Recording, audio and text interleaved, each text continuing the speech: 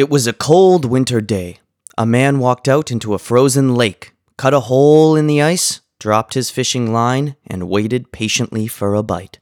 He was there for almost an hour, without even a nibble, when a young boy walks out on the ice, cuts a hole right next to him, and then the young boy dropped his fishing line, and minutes later, he hooked a largemouth bass. The old man couldn't believe his eyes, but chalked it up to plain luck.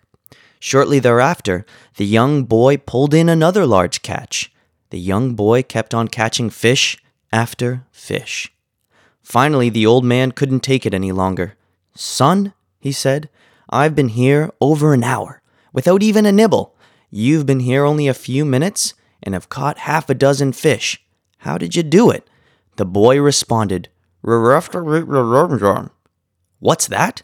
the old man asks. Again, the boy responds, "Look," said the old man, "I can't understand a word you're saying." Then the boy spat the bait into his hand and said, "You have to keep the worms warm."